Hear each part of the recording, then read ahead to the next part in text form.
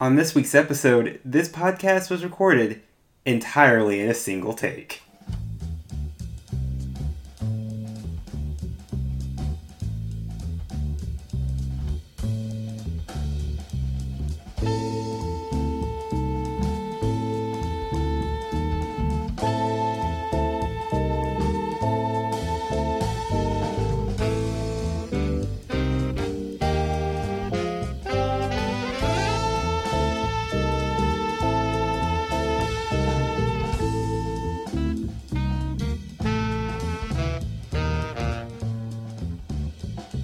Hello, spookies and spookettes. Welcome back to another wonderful episode of Scary Podcast to Tell in the Dark.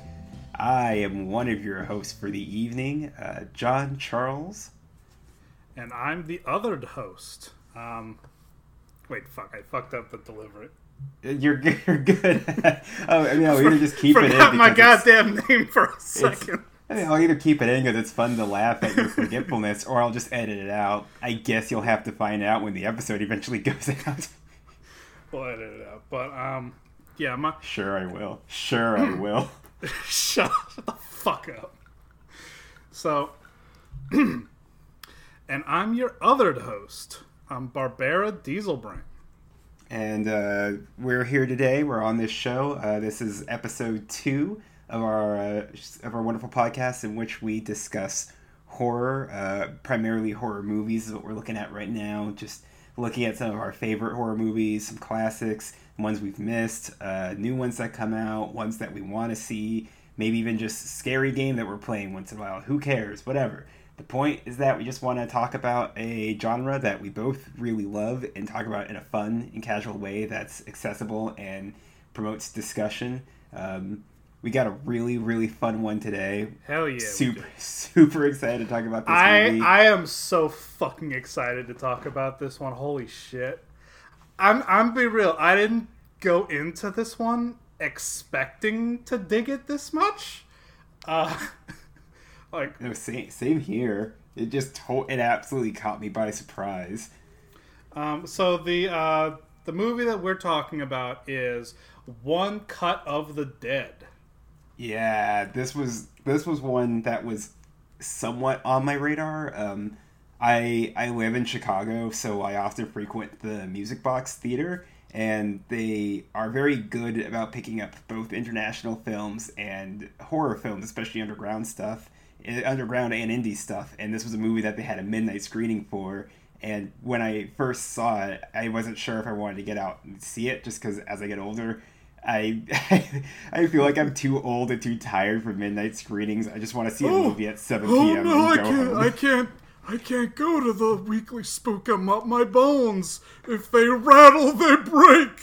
It's late. I gotta leave the house late to get there, and then I gotta get a coffee, and sometimes kids yell at the screen, and I gotta drive home, and kids yelling at the screen does suck dick, though. Don't do that, please. Yeah, please don't do that unless you're at a specifically like Rocky Horror Picture Show or a Horny Rowdy Cats screening. I'm being real. I've been to Rocky Horror shows. Not fun, in my opinion. That's my hot take of the evening. That shit's not fun, and you know why? It's not that I'm not down for a riff. I love a good riff where like everybody kind of agrees we're gonna just kind of, sit there and fucking just go to town on a fucking movie. You're lucky you like a good riff, because if I recall, that movie has both riff and ref. But like, what actually bugs me about like Rocky Horror events is that they're all canned riffs. Like, it's not people like improvising. It's like they're jokes that have been going on for fucking, at this point, decades. And I can see part of the appeal for that, but for me, that's not very appealing. That don't do it for me. Like, I feel like at that point, I'd rather just watch the movie like vanilla rather than watch it with that style that I tend to see at shows. What gets me about that is that for a movie going experience, it feels a little inaccessible But I'm actually, to segue into back to the movie. I think this movie is shockingly accessible. I didn't expect this movie to be as easy viewing as it ended up being. I know, talking to a lot of friends who they don't love horror, but they are interested in it. They're morbidly curious about it. They have an anxiety about where to get in, because the last thing they want to do is either end up in a situation of A, you're in a movie theater that's just too violent and intense for you, and you kind of feel like you can't leave, or I guess B, you end up in that Rocky Horror situation of you feel out of your element amongst the people who are in the audience, and that can make it kind of hard to connect with the movie right there and then. But this guy, One Cut of the Dead, hoo-wee, this was a fun little one. I know up front we did want to kind of preface this that we're probably going to talk about this movie in two halves.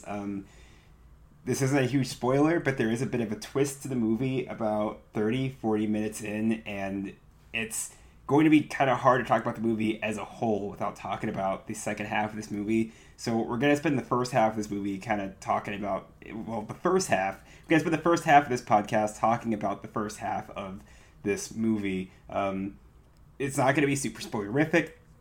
And if you feel like what you're hearing here it entices you to want to check this out, we really highly encourage you to do so. Big time recommendation. Holy shit. Seriously, get to the halfway point, stop listening, go watch it, come back, because we really want to get into this. Barb, right off the gate, what did you enjoy this one? Like, wow, how was your experience watching this one? You always hear the description of a movie or a game or what have you as being a roller coaster, or like an emotional roller coaster more specifically. And rarely have I ever felt that phrase truly matched what it was being applied to as this movie, because it's not that the movie is like, oh, it's so out there, or it's oh, it's so crazy. No, it's not because of that. It's because I felt myself go through so many conflicting and just polar opposite emotions through the runtime of this film. And I think some of it was very much on purpose. Some of it wasn't. But overall, I think it was as an experience, watching this movie for the first time and going in blind. I should stress, I went in dead blind. That's an experience I'm glad I had. Like, fuck, this was good. Absolutely. I like I was saying, when I was at the music box, I just skipped out on it. And in retrospect, I now kind of wish that I did, just because when it comes to indie or underground horror, you don't really know what you're getting, and the last thing I want to do is end up in like a reboot of Saw and just not feeling like I can leave and not enjoying it. And I'm really happy to see that this was such an enjoyable and easy to swallow horror film. And honestly, by the end of it, I was also feeling very like heartwarmed. I was surprised by how emotional I felt by the end of it, and it's been a very long time since at least a full feature film left me with that feeling. Yeah. Here's something I would really like to hear from you, JC. Like, for that first, half hour, what was your gut instinct? Like, what was just your gut reaction watching that? Well, my gut reaction was right away. It was really clear to me that, based on the name alone and the way the movie was shot, that okay, this is going to be a horror movie about zombies. I mean, of the dead. If you use of the dead, you're implicitly saying there are going to be zombies in this. Like, that is just the universal symbol for there's Zambos in this. And the one cut, you're going to do it in one cut. This movie right away was really clear to me that this movie was one shot. It was going to have zombies, and that it had a very underground feeling to it. It's really clear from the get-go the movie's just being filmed off a handheld digital camera, so the quality of the movie is just total shitty. It just for a second I watched this off of Shudder, and I was watching it on my Xbox, and I was just thinking, geez, the Shudder just have like poor buffering, or what's up? Do I need to adjust my HD settings or my router? Like it looks a little rough at first, but that honestly lends to the charm really, really strongly. How about you? How about what was that first impression when it just came on and it had this very rough and raw appearance to it? Listen, the movie came in rough and raw, and it fucking took me for a ride. Like, my initial reaction was probably kind of negative, to be honest. Oh, like, same here. I think, which I know that sounds like an indictment of the movie, but I actually do need this.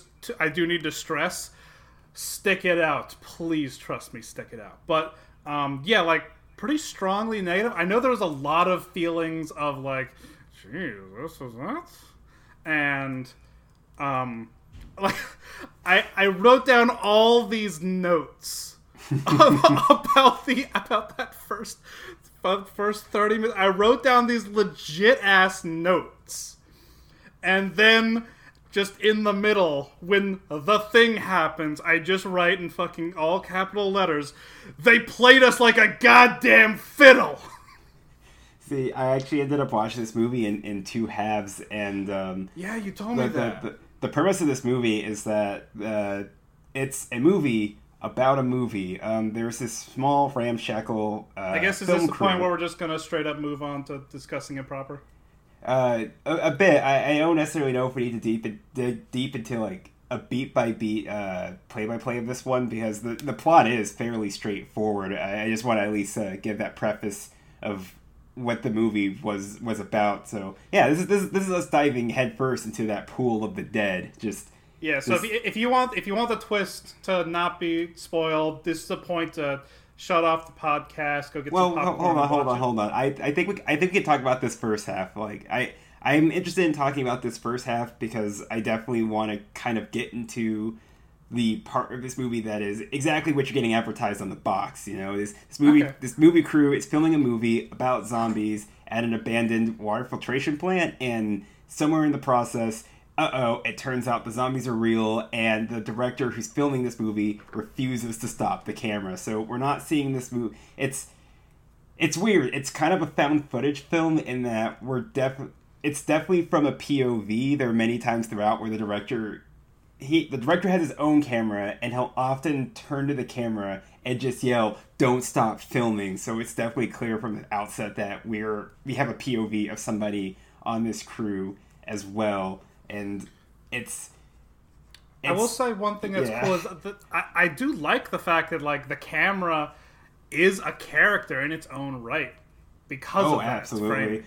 I think one of my favorite moments about the camera as a physical presence in this film is because this film is shot in a single unedited take. There is a part where one of the sound guys gets grabbed by a zombie when he steps outside to get a smoke, and when the zombie's tussling with him outside, he totally barfs all over his face, and there's a flick of barf that just gets stuck to the camera lens.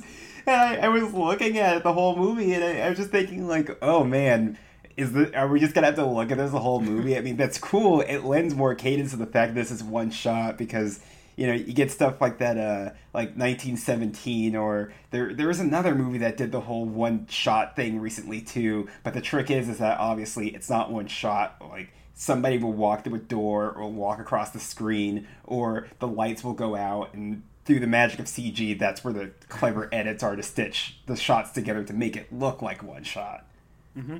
I actually find that interesting that you pointed out that bit, because I didn't notice that. The one that I always think of is instead probably a much more obvious one, which is about midway through the movie, one of the characters chops off a zombie's head with a hatchet, as you do. Mm-hmm. And blood splashes. It's, real gory. There's probably literally somebody like with a tube spraying it, underneath the camera. And some of that fake effects blood gets on the camera lens. Like, there's a couple droplets that are on there.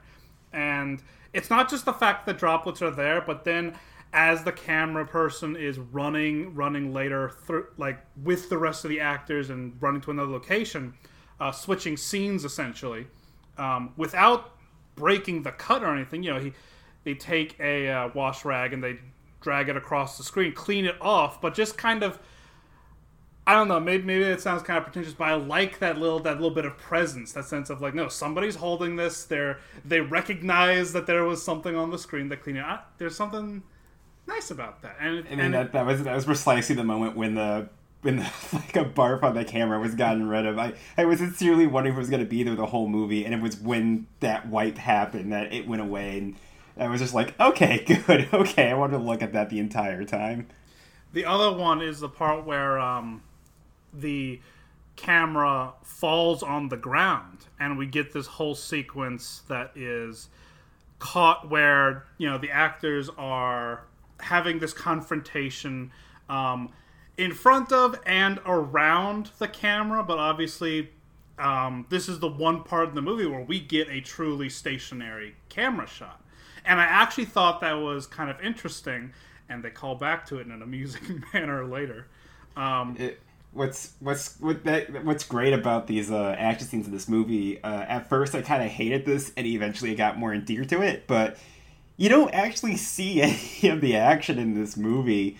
It reminds me so much of a gag you'll always see in cartoons when there's a big explosion or a fight, and you're not shown the explosion or the fight because that would cost a lot of money to animate. But what you see instead is a cross shot of an observer watching it. Like I thought back to that bit on Invader Zim where I think it's like the one with the webcam when Zim's eating the waffles and shit's going down and Gurr is just explaining what's happening, and he's like, oh man, this thing's flying through the window and now there's cops and lasers. And so every time there's an action scene, you don't actually get a good clear shot of it, but a lot of times what you get are these prolonged shots of somebody looking at it, reacting, screaming, or having blood thrown at them. And at first, I was a little put off by it because it felt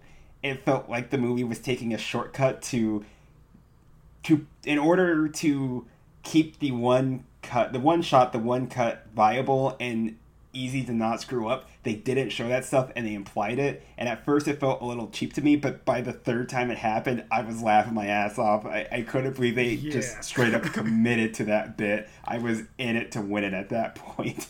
Oh yeah, they commit real fucking hard at one point near the quote unquote climax, where I think we go almost a full minute of this woman screaming while two other humans are duking it out on a rooftop.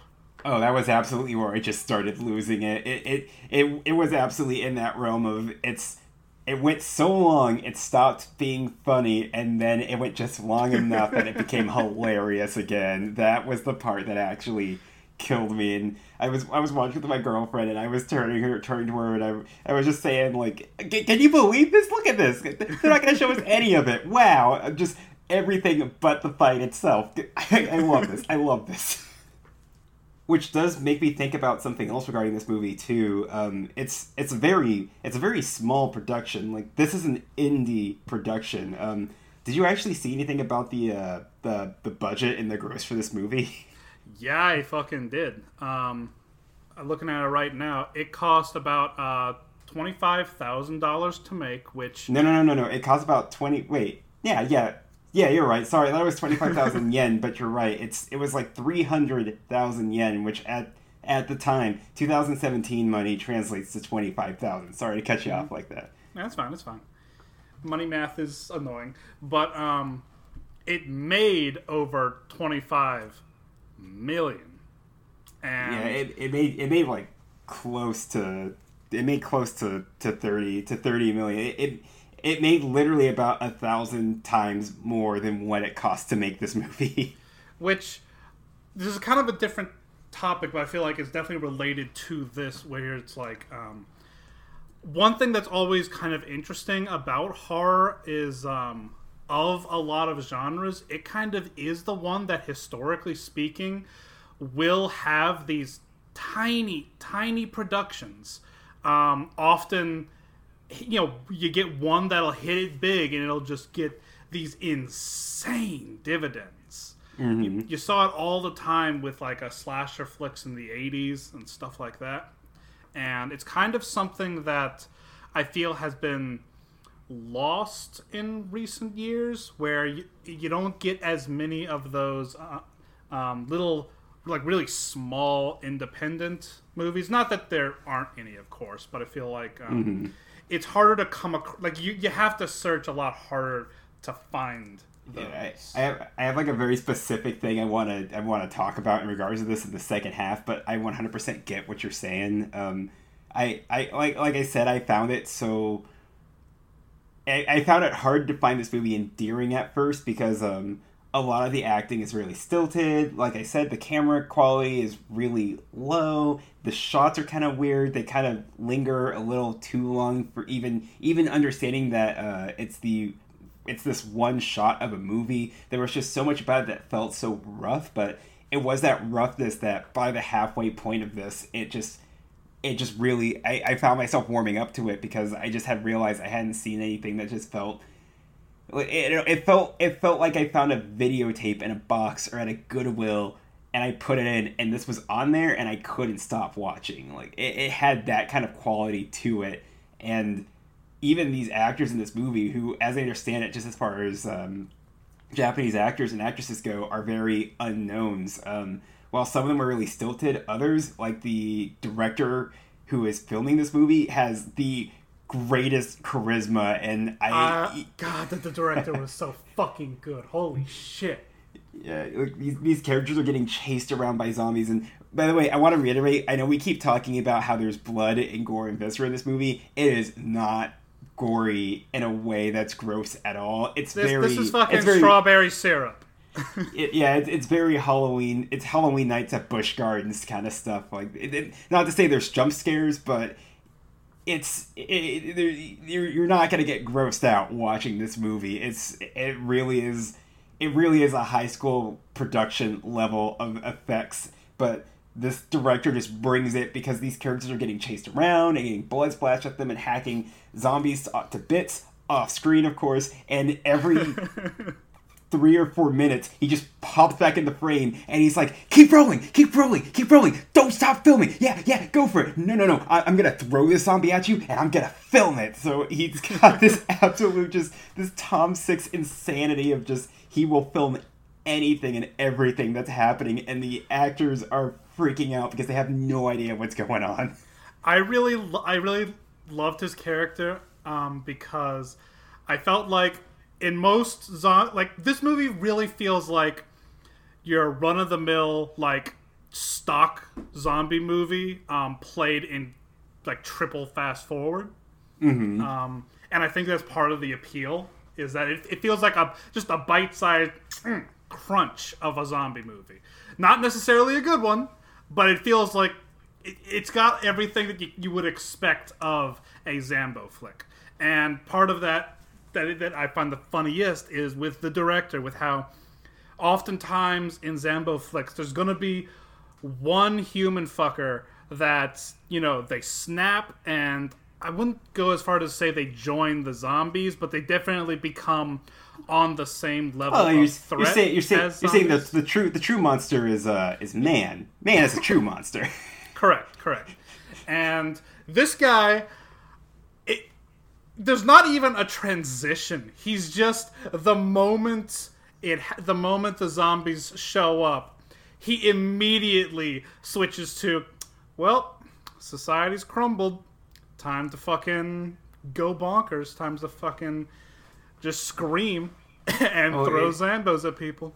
Well, his total motivation is that he's from the very start of the movie, we see this very stilted zombie love scene between, like, a lover and her boyfriend, who's now a zombie, and she can't bring herself to kill him. And it's awful. The acting is just horrible, and she just can't sell it. And the director runs in and he yells at her, and he's saying, "You're so fake. You're so bad at this. You're bad at this because you haven't felt a single real emotion in your life. I hate working with you. And you, the dude, you've been giving me shit all day. You're awful at this too. Nobody's real. You guys are bad actors. You guys don't feel real emotions." And so when the zombie attack starts happening, that's absolutely something in him snaps, and he realizes he's catching the true emotion that he couldn't get out of them when they were acting, and that's absolutely why he's obsessed with not stopping the camera. Like in this abandoned plant where they're filming, apparently it was built on top of a zombie experiment lab of some sort, and he performs the blood ritual to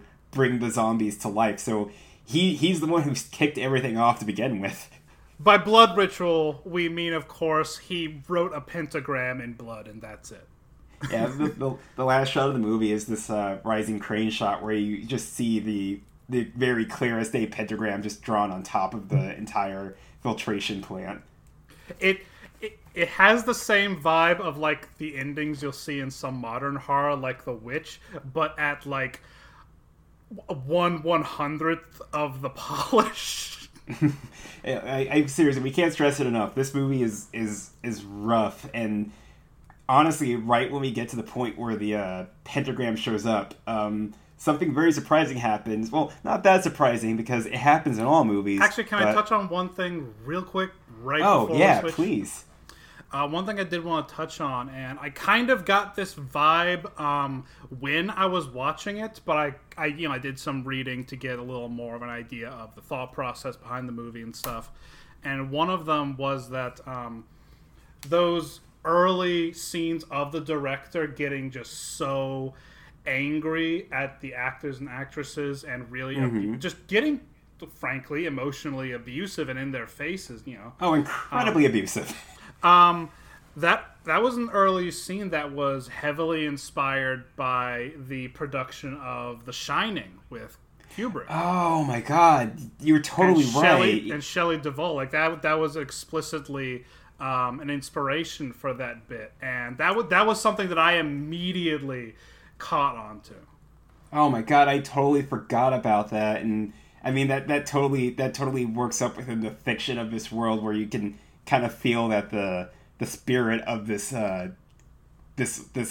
filtration plant is kind of possessing this director to just get aggressive and go nuts. And yeah, it absolutely has that horrendous Stanley Kubrick energy. Oh my God.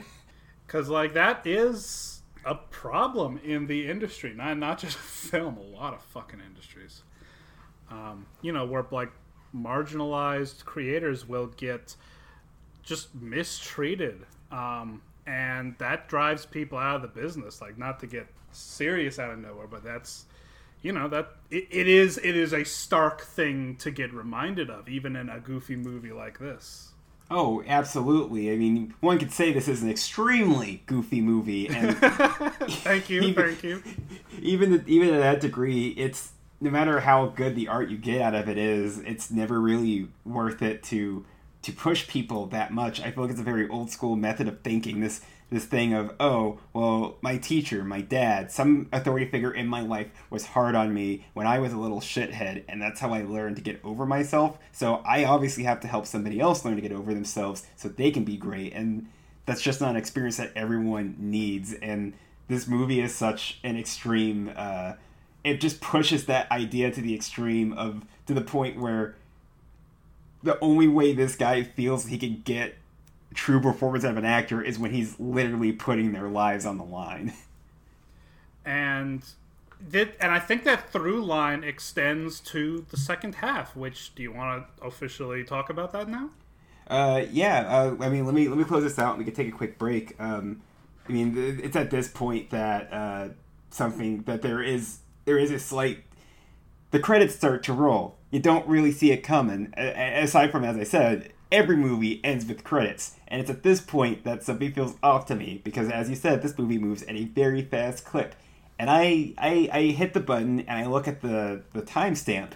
And it's only about 35 minutes in of 90. So I'm just sitting there thinking, what the where fuck? the hell is this going to go? And again, if this movie sounds like fun to you, we both already highly recommend it. We had an amazing time with this. This is the point where I'd say turn off the podcast, go watch it, then come back for the second half of this discussion. And if you're the kind of person where you don't care about having it all before you go in, or you don't figure to watch this one, you can still stick around. You're going to have a good time. But absolutely, if this sounds remotely interesting to you, do yourself a favor, sit down. It's short, it's easy to watch, it's not grossly violent, it's not skeevy, there's no creepy sex stuff, no nothing like that. It's just a surprisingly good, fun, haunted house of a time. Yeah, it's a good spook 'em up, and it gets really cool with where it goes after the break.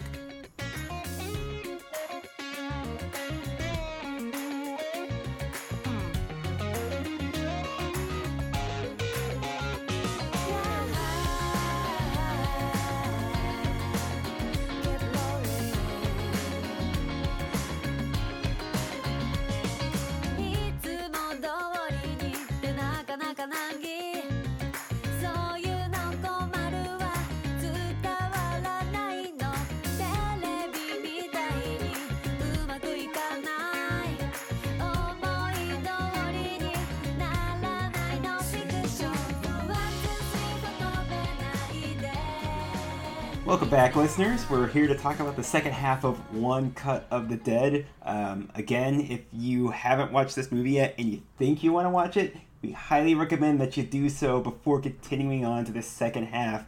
It's such a major spoiler and it's such a big twist that I'd hate to ruin it if you think you got an interest. But all the same, let's strap in, buckle up, and let's take this ride together. So, essentially what happens after the quote-unquote credits roll is we get revealed that obviously it's a movie, it is fake, but within the fiction of this, within the movie, I mean, we had a title card that comes up and says 1 month early, and the quality of the camera jumps from this shitty YouTube 480p quality to just a full-on HD clear shot of everything. It's not even just that. It's the camera quality gets better. The camera work gets better. Better sound quality. Acting gets better. Well, I don't know how much experience you have with this, but as soon as we make this jump to the flashback to a month before, the movie stops looking like this grungy American found footage horror movie, and it just straight up looks like a Japanese sitcom, like a Japanese drama. I don't know if you've ever sat down and watched any of those where there are these very very well shot TV shows. It's a huge step above an American soap opera, but it still feels distinctly like a TV show, to the point that we even do get TV style opening credits where we go through, I don't think the actors, but the characters in the movie. There's actually a TV theme song in the middle of this movie. Do you want to take the reins on explaining how this opens up with this flashback? Oh gosh, that's actually something I kind of have the haziest memory of. Like, I feel like everything else was hitting so much that bit really didn't hit me, actually. Oh, I mean, I can totally understand because, like I said, I wasn't entirely sold on what turned out to be the first third of this movie. I thought it made for a really great short film, and I didn't know what else I could do with 50 minutes. And when it made this jump, I personally was just very confused and a little bored. I kind of felt, okay, where is this going? What is there left to explore? This is clearly not the same story because it just looks different. I think, like, this is where I was talking about the roller coaster. So you had that first third of the movie, you had probably a point where for like half of that quote unquote movie, you're probably pretty low. You're trying to figure out whether you like it or not, and at least for me, started to like it more near the end, but was still really confused. So when it switches over to the real world, we essentially have to go through the beginning of a movie again. And personally, I always fucking hate the beginning of movies.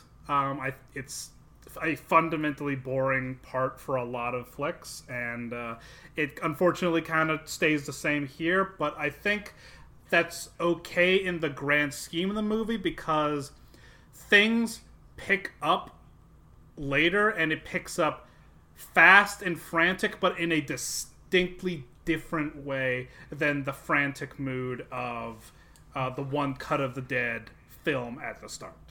Yeah, like the movie doesn't play all its hands at the very start. When we flash back, we do see the director who is in One Cut of the Dead. We see him before the events of the movie, and we find out that he's being hired because he's the anti-Mo Rutherford from the stuff. He's cheap, he's fast, and he gives you a very average job. And he's being hired by this TV network that's starting a horror channel. It honestly sounded like the Japanese sci-fi channel. Yeah, that's what my mind went to. It just is called like the zombie channel, like just all zombies all the time. Yeah, like once they gave us that name, I was like, okay, this you know what kind of TV channel this is. All right. He's basically getting commissioned to make this movie for the channel to launch with, and they're coming to him with the entire premise and script and everything, that it's going to be exactly the movie we just saw. A movie about a film crew that goes to film a shitty zombie movie at an abandoned filtration plant. Turns out the filtration plant is built on top of a zombie lab. The zombies are real. The director brought them to life through a dark ancient ritual, and now the director refuses to stop cutting. So he is being commissioned to make this movie that we literally just saw, and so it's immediately... Wait, with one extra twist that we were not aware of. Which one? It was all being filmed live, like live online. People were watching. They can't take another take if it gets ruined. They would need to figure out something on the spot, and that's kind of how things goes when things happen later. Oh, I think I missed the fact that it was live, which now makes a lot more of it make a lot more sense, because holy shit, if you're a TV network, that's the worst idea I've ever heard. But I think the movie also makes it really clear, especially by the end, that the main producer lady who approaches her is an absolute idiot about this sort of thing, and is literally asking the impossible, as TV and doesn't execs think twice are. of it.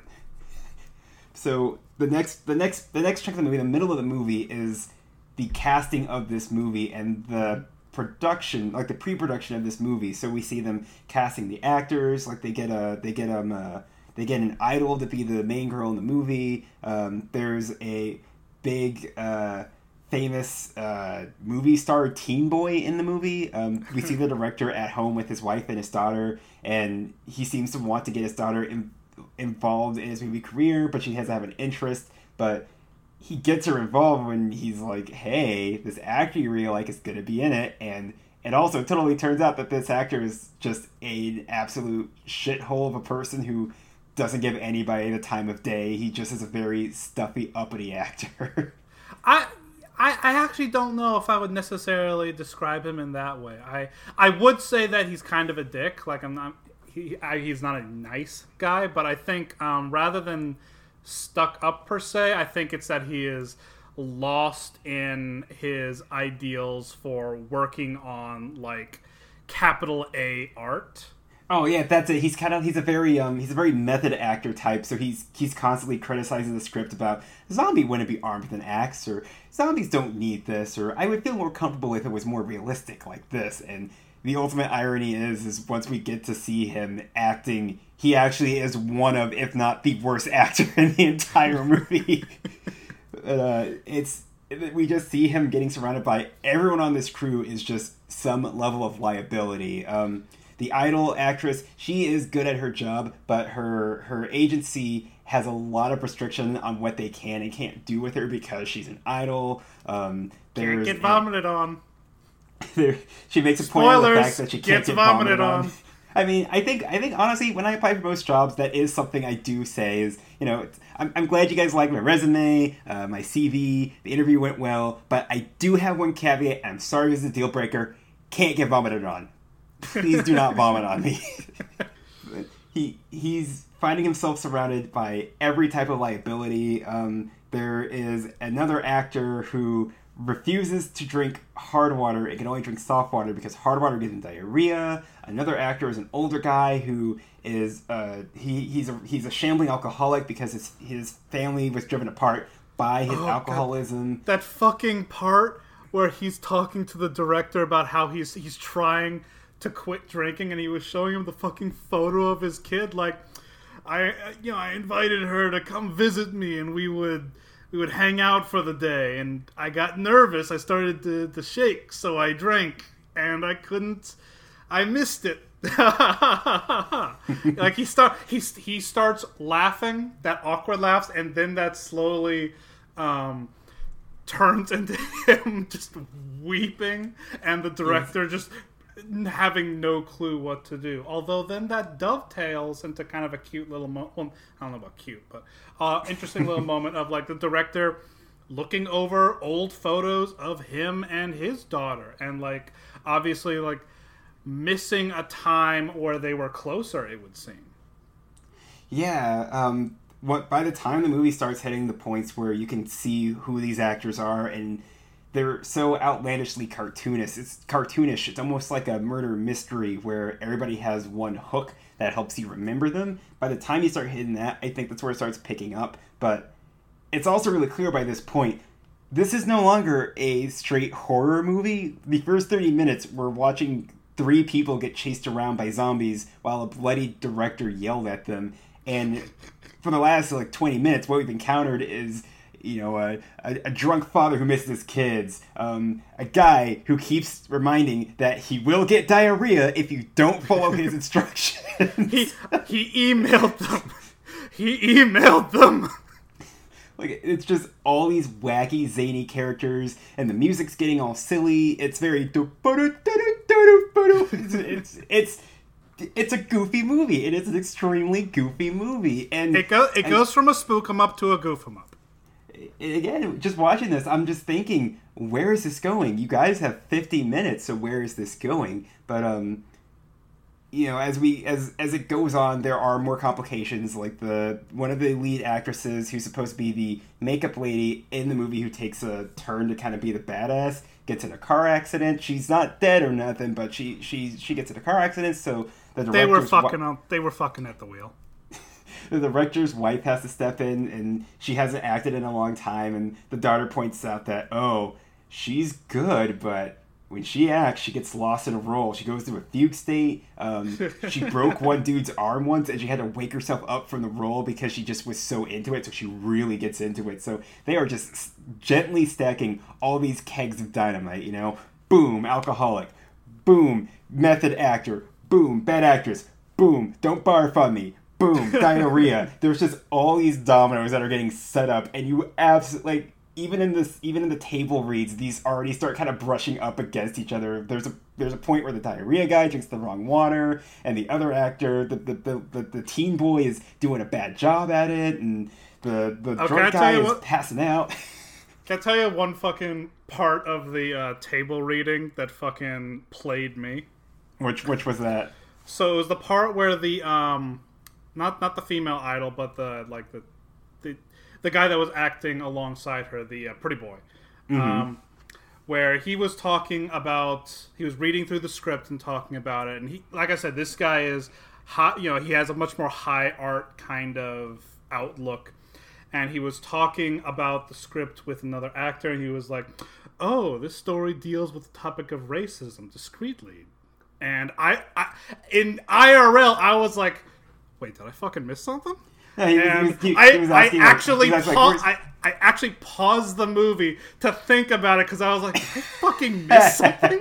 And you really did get played like a fiddle. But then, not 30 seconds later, another character comes up to him, having heard him say that, and asks, "Wait, can you explain that a little more?" I didn't notice that when I read the script. It's kind of repeated to the director throughout this production that we're not making art, we're trying to make a TV show. Like that's what he tells the pretty boy actor is, this is a job, don't think about it too much. we're just got to get through this. I'm sorry you don't like this script, but it's a job.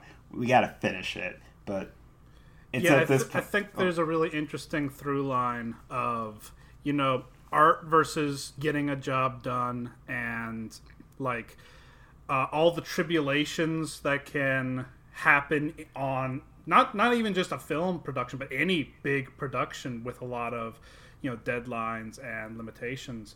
And also, like, even in this part of the movie, I feel like there was still a through line of like you know, misconduct on the set, not in the sense of like sexual abuse or stuff like that, but just like sometimes that, you know, there was some stuff that was obviously traumatizing to people, and upsetting that happened, that they had to like kind of push through. Well, you know, as we kind of get more of these details about all the stuff that's going wrong in the production, and we actually start seeing the actual filming of the movie itself, what this whole thing reminded me of a lot actually was that Bruce Campbell, you know, the guy who plays Ash in all the Evil Dead movies, he's a bit of like a camp horror icon at this point. He's written a number of autobiographies, and yeah, they're like most autobiographies that are written by celebrities, and it's very self-serving, but it's a really fun, entertaining read. I do highly recommend them, especially the audiobooks, which he reads. And his first autobiography, he spends a good couple of chapters talking about the production of Evil Dead 1, the first Evil Dead. And when you're talking about Evil Dead 1 and Sam Raimi, you know, you've got Sam Raimi, his brother. He has like two brothers. It's Ted Raimi, and there's a third Raimi as well. I cannot remember his name. And Bruce Campbell, like, all of them were all friends growing up, and they had, you know, like 8mm cameras, constantly filming stuff. They would film projects for school. They filmed things for fun. They filmed things for impromptu horror festivals. They filmed things on commission for town hall, whatever. Eventually, it all culminated in them getting a bit of like a grant to go out to the woods of Michigan, because, you know, they all grew up in Michigan. They all go out in the woods. No, they don't go in Michigan. They're like out in like Georgia when they're filming this, actually. So they go like across the country. They go out to the woods. They have a small grant from Michigan to make this movie, and they're making Evil Dead, and they're making this movie on pennies to the dime. So it is one of those productions where everything is going wrong, where, you know, people are getting their heads bashed in.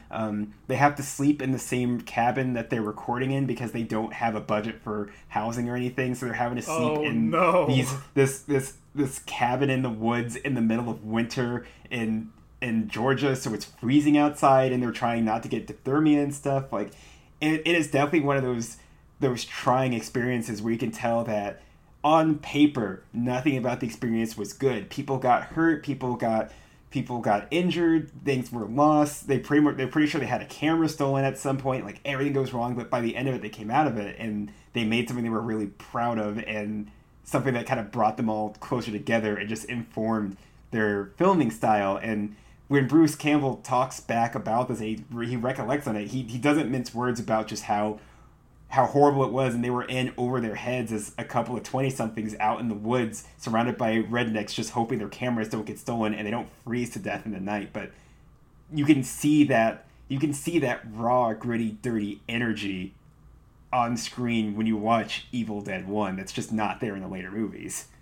Yeah, it is just... I think that a lot of that is in this movie. I think it's very much what this movie is about. Like, I think that's a very core part of One Cut of the Dead. And it's, even though obviously this is a movie about the process, it's not a documentary, but it is interesting to get reminded of the fact that productions for even relatively small things are often a lot messier than we expect. I mean, shit, having been on a game project, that shit gets messy behind the scenes. In ways that people don't know and sometimes will never know. Oh, most people will never know how messy things get. I mean, I work in a field of production, and I've worked in groups trying to put together books or projects or games before, and yeah, these things are houses of cards that are held together by cards that have already kind of been bent and folded up, and constantly you find yourself having to switch out cards as quickly as you can, hoping the tower doesn't fall, and rebuilding it and stuff. Like, it's a crazy process, but when you see it through to the end, you do end up with something that you can be proud of. It's a very unique feeling, but this definitely leads us into the last third of the film, which, as you can expect, is straight up the filming of this movie. So almost as if you cracked open the DVD copy of One Cut of the Dead, and now you're watching the extremely well-shot documentary of cameras shooting cameras, which in and of themselves are shooting cameras. We're watching the movie. We're watching the making of One Cut of the Dead, but from the perspective of these people making it and everything going wrong, because the director has to step in because the actor who was supposed to play the director in the movie was in the same car accident with the other actress. So now he and his wife are in this movie together, and they're going about it at first, and he starts improvising a little bit, because when he has to yell at the actress and the pretty boy, he kind of goes off script a bit and gets really into it. And you can also really tell that when he's yelling at the pretty boy, he is actually venting his own frustrations with him, because he's yelling about, like, you've been doing nothing but complaining and making a stink, and you're bad at your job and you're bad at acting. Get your shit together. And he just storms off, and He shows up in the camera room and he's like, "Oh, how'd I do? I know I was a little intense, but I was improvising." And yeah, that's an interesting parallel. Like it's interesting seeing what we saw, quote unquote, on screen at the beginning, and then seeing those themes echoed in the actual characters outside of that fiction. It's at this point that the movie starts to go awry, and the sound guy, the guy who's playing the guy who was playing one of the sound guys in the movie, steps outside, and that's where he'll become a zombie. But this guy is the drunk, and he just drank an entire big ass bottle of sake, which, if you've never done, is a genuine undertaking. This guy has to feel awful. He's face down in the dirt outside. He might as well be dead. The director, when he runs off screen, this is when he's arranging things, when he's putting on his makeup, when he's checking on the makeup for other things, and it's at this point that he finds that this guy is drunk and face down in the ground, and he realizes this guy has to become a zombie. Consider this, they have to Weekend at Bernie's a living man to appear as a dead man. Which, honestly, works out in their favor, because, when you see this guy in the movie, when you see this guy in the actual movie, he seems like he's way too good at being a zombie, because he's stumbling, he can't stand. At some point, he does barf on one of the other like production kids, who becomes the next zombie. And now, in the context of what we're seeing, we know it's because he's drunk, he can't stand, and he can't keep his liquor down. So he wasn't actually supposed to barf on this kid. It was very real barf. And when it happens, the kid's just kind of like, "Oh, wait. Can I wipe it off? Wait. Can I wipe it off?" And they're like putting on his makeup, and he's just crying, and he's like, can you wipe it off? And they're like, "We have no towels." And he's like, "Oh my god, like, he's just freaking out. But this is taking so long for them to do that the director has he's taken a placard, and he's just like, everything's going wrong, you have to improvise. And so this kind of starts explaining how there are these scenes in the One Cut of the Dead that go on too long, and the acting's kind of stilted, and they jump between like 3 or 4 conversations without ever actually reaching a point. So it's just kind of this thing where it's like, oh, maybe this is for pacing, but it's going on a little too long, it's a little uncomfortable. No, that was these actors vamping because they have one shot on live TV to get this right, so they just have to keep talking. And so everybody in the editing room is just kind of like, "Oh, what are they doing? Like, what are they talking about? Like, what is it supposed to do?" And they explain, like, "Oh, hey, the guy's outside and he's drunk," and and then the other domino falls too, where the one actor who was being really snippy, turns out that he kept insisting, like, "You need to tell me where all the bathrooms are. Like, there are gonna be bathrooms here, right?" And I guess at some point he drinks some hard water and he feels the diarrhea coming on, and he keeps trying to sneak off the set, and in character, the director's like, "Where do you think you're going? You can't go anywhere." So in the movie One Cut of the Dead, he looks like the defector who's going to run outside and end up getting eaten by the zombies. Here's the funny thing about that. I actually called that as I was fucking watching the movie. Like, obviously, I was watching alone. That means nothing. But But when I was watching the movie and like I saw the way this guy was like trying to get out, all I could think about was like, yo, this guy got a shit. This guy got a shit. Oh, he did, and violently so, to the point that he just runs off the set. You runs will outside. feel bad for this man. Yeah, you just hear him screaming from outside, and the director has to chase him out there. And yeah, it turns out he just knew he was just about to literally just explode through his pants, and so he just has to go shit in a bush somewhere because he can't do anything about it. They had to get one of the fucking the makeup women to put the makeup on him as he was squatting and shitting. Nobody is happy when they're getting their makeup applied in this movie. No one is ever in a good situation when that's starting to happen. It's so fucking good. And what I love about this is I'm actually would love to watch this again, because I feel like all these things going wrong that we're seeing how it happened, I feel like it's going to, on a second watch, make that first 30 minutes even better. But that's one of the cool things I loved about this movie, though, is you don't even need to watch it twice. They do a really, really, really good job of making these really weird, shitty details stand out in very odd ways, so that the second you see them recontextualized from the perspective of the movie crew, it's really clear what's going on. You know, the second that they were told, you guys have to vamp, I remembered, oh, this is where they start talking about hobbies, and they start trailing off. The pretty boy actor just doesn't know what to do, and at some point he sits up, and then he sits back down because he just literally does not know what to do with his body to kill time. He's that bad an actor. Or like how even before this moment, the director's wife, was constantly picking up a lot of different hobbies at home. Like that was part of her character, was that she had a bunch of different hobbies. One of which was like IRL, that she was studying self-defense, and even before the filming of the movie started, you were seeing these scenes of this kind of hokey looking self-defense guy saying that all you gotta do, you gotta put your arms up and you gotta go boom. That's where the power comes. That's where the power is, with the boom. It gave me a big mood of that dude we used to watch in graphic design, and he was the self-defense guy, and he was showing how you take your arm and you grab somebody's head, and it's like in 3 steps.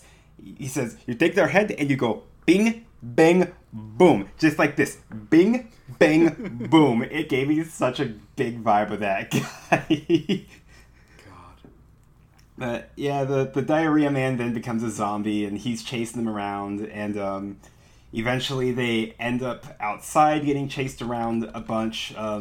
The drunk guy's still getting tossed around somewhere out there. The guy who got barfed on is still screaming a lot, which that's something else that happens too, is the second that actress says, no one can barf on me, she's gonna get barfed on, and the drunk guy does barf on her, but again, she is the most professional actor among all of them, and she doesn't flinch at all about it. Yeah, and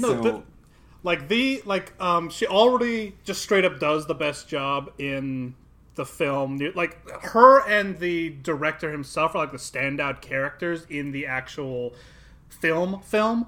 But then watching them actually go through the whole process, you get even more appreciation for both of these actors, because like as characters within the fiction, because like you really show how far the director goes and how the director is actually a surprisingly good actor in a cheesy way, and you see how professional and quick on her feet this idol is.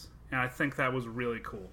But this is when it gets to what you said was your favorite part, where the camera falls on the ground, because just in a fight with this idol actress and one of the zombies, they straight up just back up into this guy and knock him out cold. So he just straight up falls on the ground and just doesn't get up, to the point that they run off screen, and then the director they're running off and around the camera that has fallen onto the ground. Yeah, the director just kind of realizes, oh, he's not getting up, so they just pick up the camera and start chasing after them themselves. And when they basically just run around outside some more. They have some more fights. A lot of zombie kills off screen. A lot of times because they have to run and get things changed, or that's where they have the Hollywood magic of switching out a zombie with a body double, or somebody just I gets actually punched in the thought that stomach. was really cool because I actually always kind of wondered, exactly how do they do. Like, I always know, it's a body double or not chopping someone's head off. But I always kind of wonder, even in really cheap productions, how they frame things and cut things to make it look, even if it's not realistic, how to make it look like it makes sense. Mm-hmm. And I don't know. I thought that was a amusing and enlightening detail to see in the context of this movie. Yeah, just really hammering that home of when you're making things. It's not about getting it perfect from every angle. It's whatever makes it look right on screen. That's what you do. That's what it takes, and that's 100% what this production is, as they're running around this facility and everything's just going wrong at every single turn. And it's at this point the director checks on his wife, makes sure she's okay, and she's just kind of like, oh, I'm calm, dead calm. And it's clear at this point she has 100% lost in the role, and she's now this badass makeup lady who is ready to kill at any moment. And so when they go back in the facility, and armed one of with the a real zombies comes hatchet, back, mind you.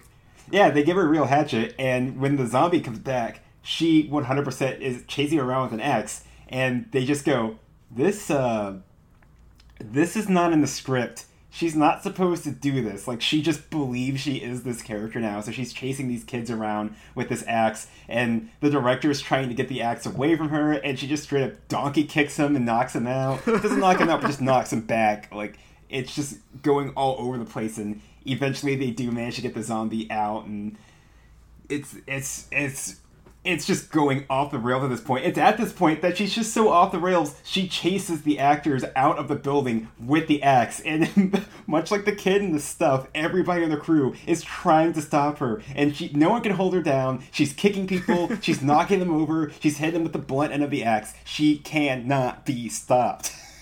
She's going on a fucking rampage. And they go onto the fucking roof. And this is where it leads into now your favorite scene, the part where we get that a really long sequence in the original where we're just seeing the idol screaming at something happening on screen, and she'll scream, there'll be screaming, and then there'll be ebbs where it's like, okay, the screaming, she stops for a second, and then a little too long later she'll start up the screaming again, and it does that like 3 or 4 times, and it is like JC says, where it's like you go from, laughing to being like, okay, let's get over it, to then laughing again, possibly multiple times.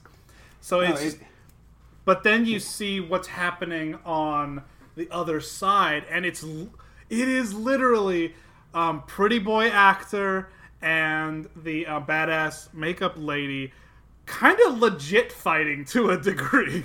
Yeah, they're trying to stop her. She cannot be stopped. No one can stop her. And everyone off screen is just kind of like, you have to keep going until we can get her to stop, because she will probably actually kill you if we don't stop her.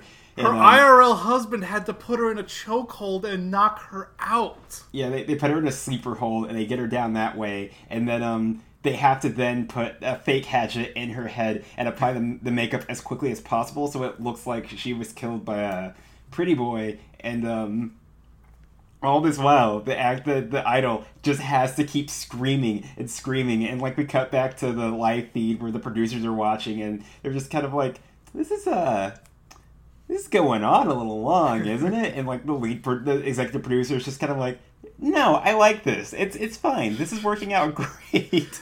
Which I found to me, because like half of the people, including the executive producer, were on their phones for that scene. But in the scuffle, though, they accidentally knock a camera crane off of the roof, because they chase each other up into the roof, and the crane gets knocked off and shatters. And this crane was necessary for the final big shot of the movie, where, like we said, the camera cranes up and you see the idol. She's now she ends the movie as the final girl. She is the final girl of this movie, and we see her standing in the pentagram of the pentagram that the director set up to resurrect these zombies. And so they're figuring out, they get the shot of they get the shot of the idol screaming and the idol having to confront the pretty boy actor again, where he has now become a full-on zombie. And this is another sequence of, okay, they're gonna do it. Okay, no, they got it. Ed back again. Oh, they're gonna do it. Oh, okay. And it is kind of funny because it mirrored the fake movie at the very beginning of the movie. The whole thing where the pretty boy actor's character was playing within the fiction. I can't explain it. They bookended the movie with two very similar scenes. They did that trick. It's a very Mobius strip of a movie. One detail I found very funny personally was after the fight with the makeup lady. They put the axe in her head. And because that whole bit was improvised, at this point, a lot of the movie is getting improvised. Oh, the entire movie they're making has gone off script at this... I mean, at the halfway point of the movie they're making, she literally just grabbed an axe and chased everyone out of the building. They're just making it up as they go along now. And so, they're rewriting stuff, and something they realized is that they need they do need the final girl to have an axe for the final scene they have planned.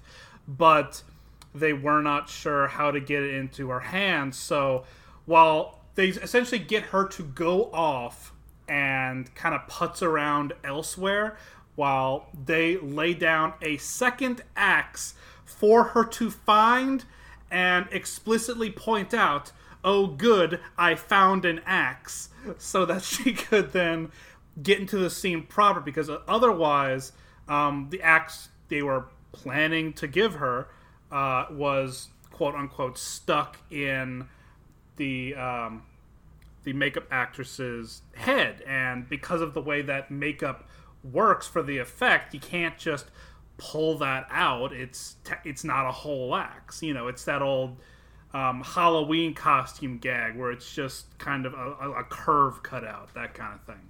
I love how they get across to her that she has to get the axe and get back to the roof, because yes. you see a set of zombie knees come in off screen, and she kind of gets that hand over her mouth, just clasping, oh my god, I'm disgusted and scared. And the zombie walks off, and then we find out that what it really is just an AD with literally just their knees painted blue to look like a zombie, and they're just holding the sign that's like, get the axe, go to the roof. And so she does just that, and that's where she has to start stalling with the pretty boy zombie, and they reenact that scene from the beginning, because this is where they realize the crane is broken. They need the crane for that shot, and at the last minute, the director's daughter, who has been just standing on the side of the set, just kind of watching things, gets the idea from an old family photo to... there's an old family photo of her as a kid on her dad's shoulders, and she's inspired by that to realize that they got to make a human pyramid, and that has to be a crane. So everybody else in the movie has to make a human pyramid on the other side of this building, and so they're just killing time while people are struggling to get their balance and their footing and just not fall. And halfway through, the director's wife actually comes to, and she shoots up, and she's just like, what the hell is going on? And they just push her back down so she doesn't actually interrupt anything, which just made for one of the weirdest but also kind of funniest moments in the One Cut of the Dead movie itself. Yeah, in the actual movie, that's never explained. But they pull it off, basically. The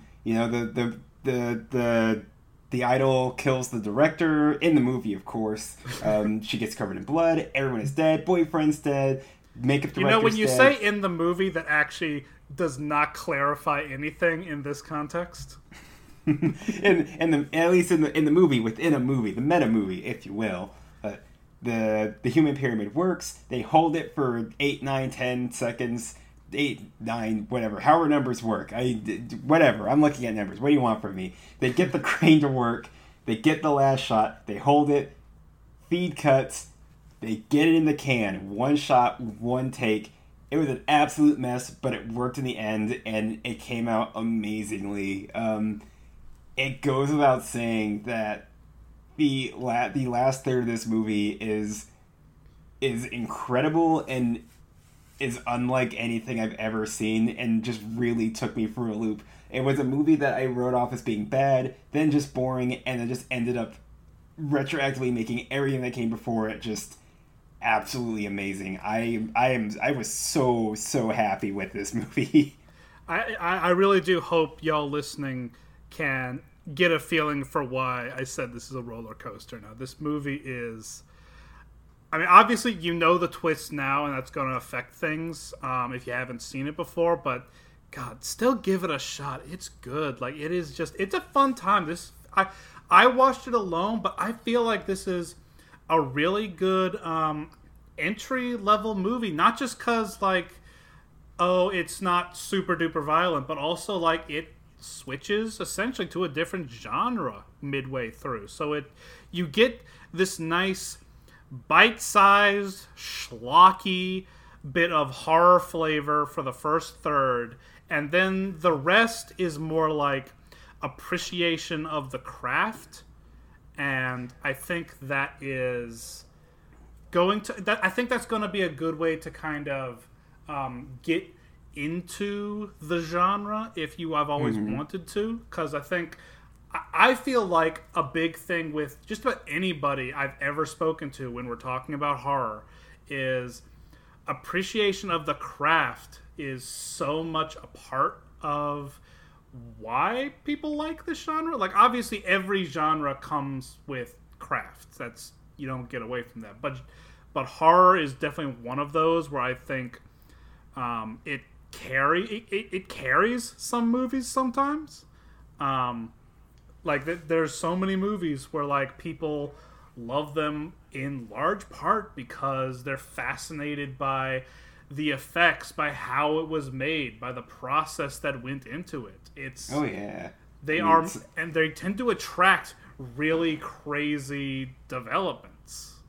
Yeah, I mean, some of my favorite horror movies are things like The Thing and Evil Dead movies and Reanimator, which are just entirely founded on these high concept effect shots. And yeah, that's what I was gonna say was that I know a big, because I've not been a lifelong horror fan. I only got into it around the time of college, particularly when I took a horror film studies class, and that introduced me to just a wide range of different horror films that were out there in the genre. And largely I took that class because I didn't know how I personally felt about horror. I had seen a few here and there. I had seen The Exorcist as a kid, and that movie did and still does shake me to my core. So I just thought I didn't have a taste or a stomach for this horrendous, disgusting imagery in movies like this. But I just kind of found over the years that even though I didn't watch these movies, I was fascinated by the effects work and learning about how it worked. And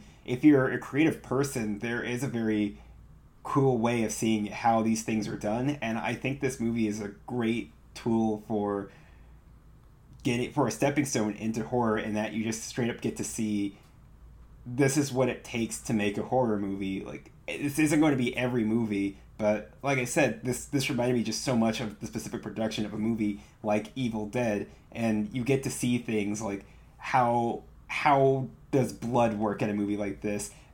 What does an actor go through? What is in their mind when somebody's killing or being killed in a movie like this? You get to see what goes into the craft of these horror movies, but it's framed in a way that, at least for the last 2/3 of this movie, is not scary at all. There is nothing scary. Like, I could see someone being scared by parts of the first part of this movie, but there is nothing to be scared of in the third part.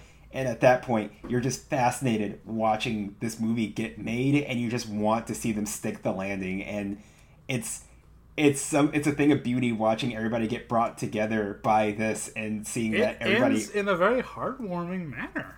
It really does, especially since I guess the emotional arc of this movie is the director reconnecting with his daughter through making this movie and quick thinking. But yeah, I can't. I don't know how to put it. This movie gets my highest possible recommendation. I know this movie has won like a ton of awards, but it hasn't had such huge distribution in America. I think it had a few small screenings. That's how the Music Box got it. It's possible it may have rolled through your local art house theater at some point, but right now it can be watched on like Amazon Prime. So there are options in the West to see it without relying on something that might have a limited release, at least for now. Oh yeah, and I watched it on Shudder, the horror streaming service. They've been doing a really good job of just sniping up a lot of smaller indie horror movies. So instead of those movies going to Netflix, where they basically wouldn't find an audience and would just go there and die, Shudder's just giving them front and center, just kind of exclusive streaming rights. So yeah, you can absolutely just find it now on Amazon Prime or Shudder. It's a lot of fun. I recommend you sit down and watch it. It's a great way to spend a weekend afternoon.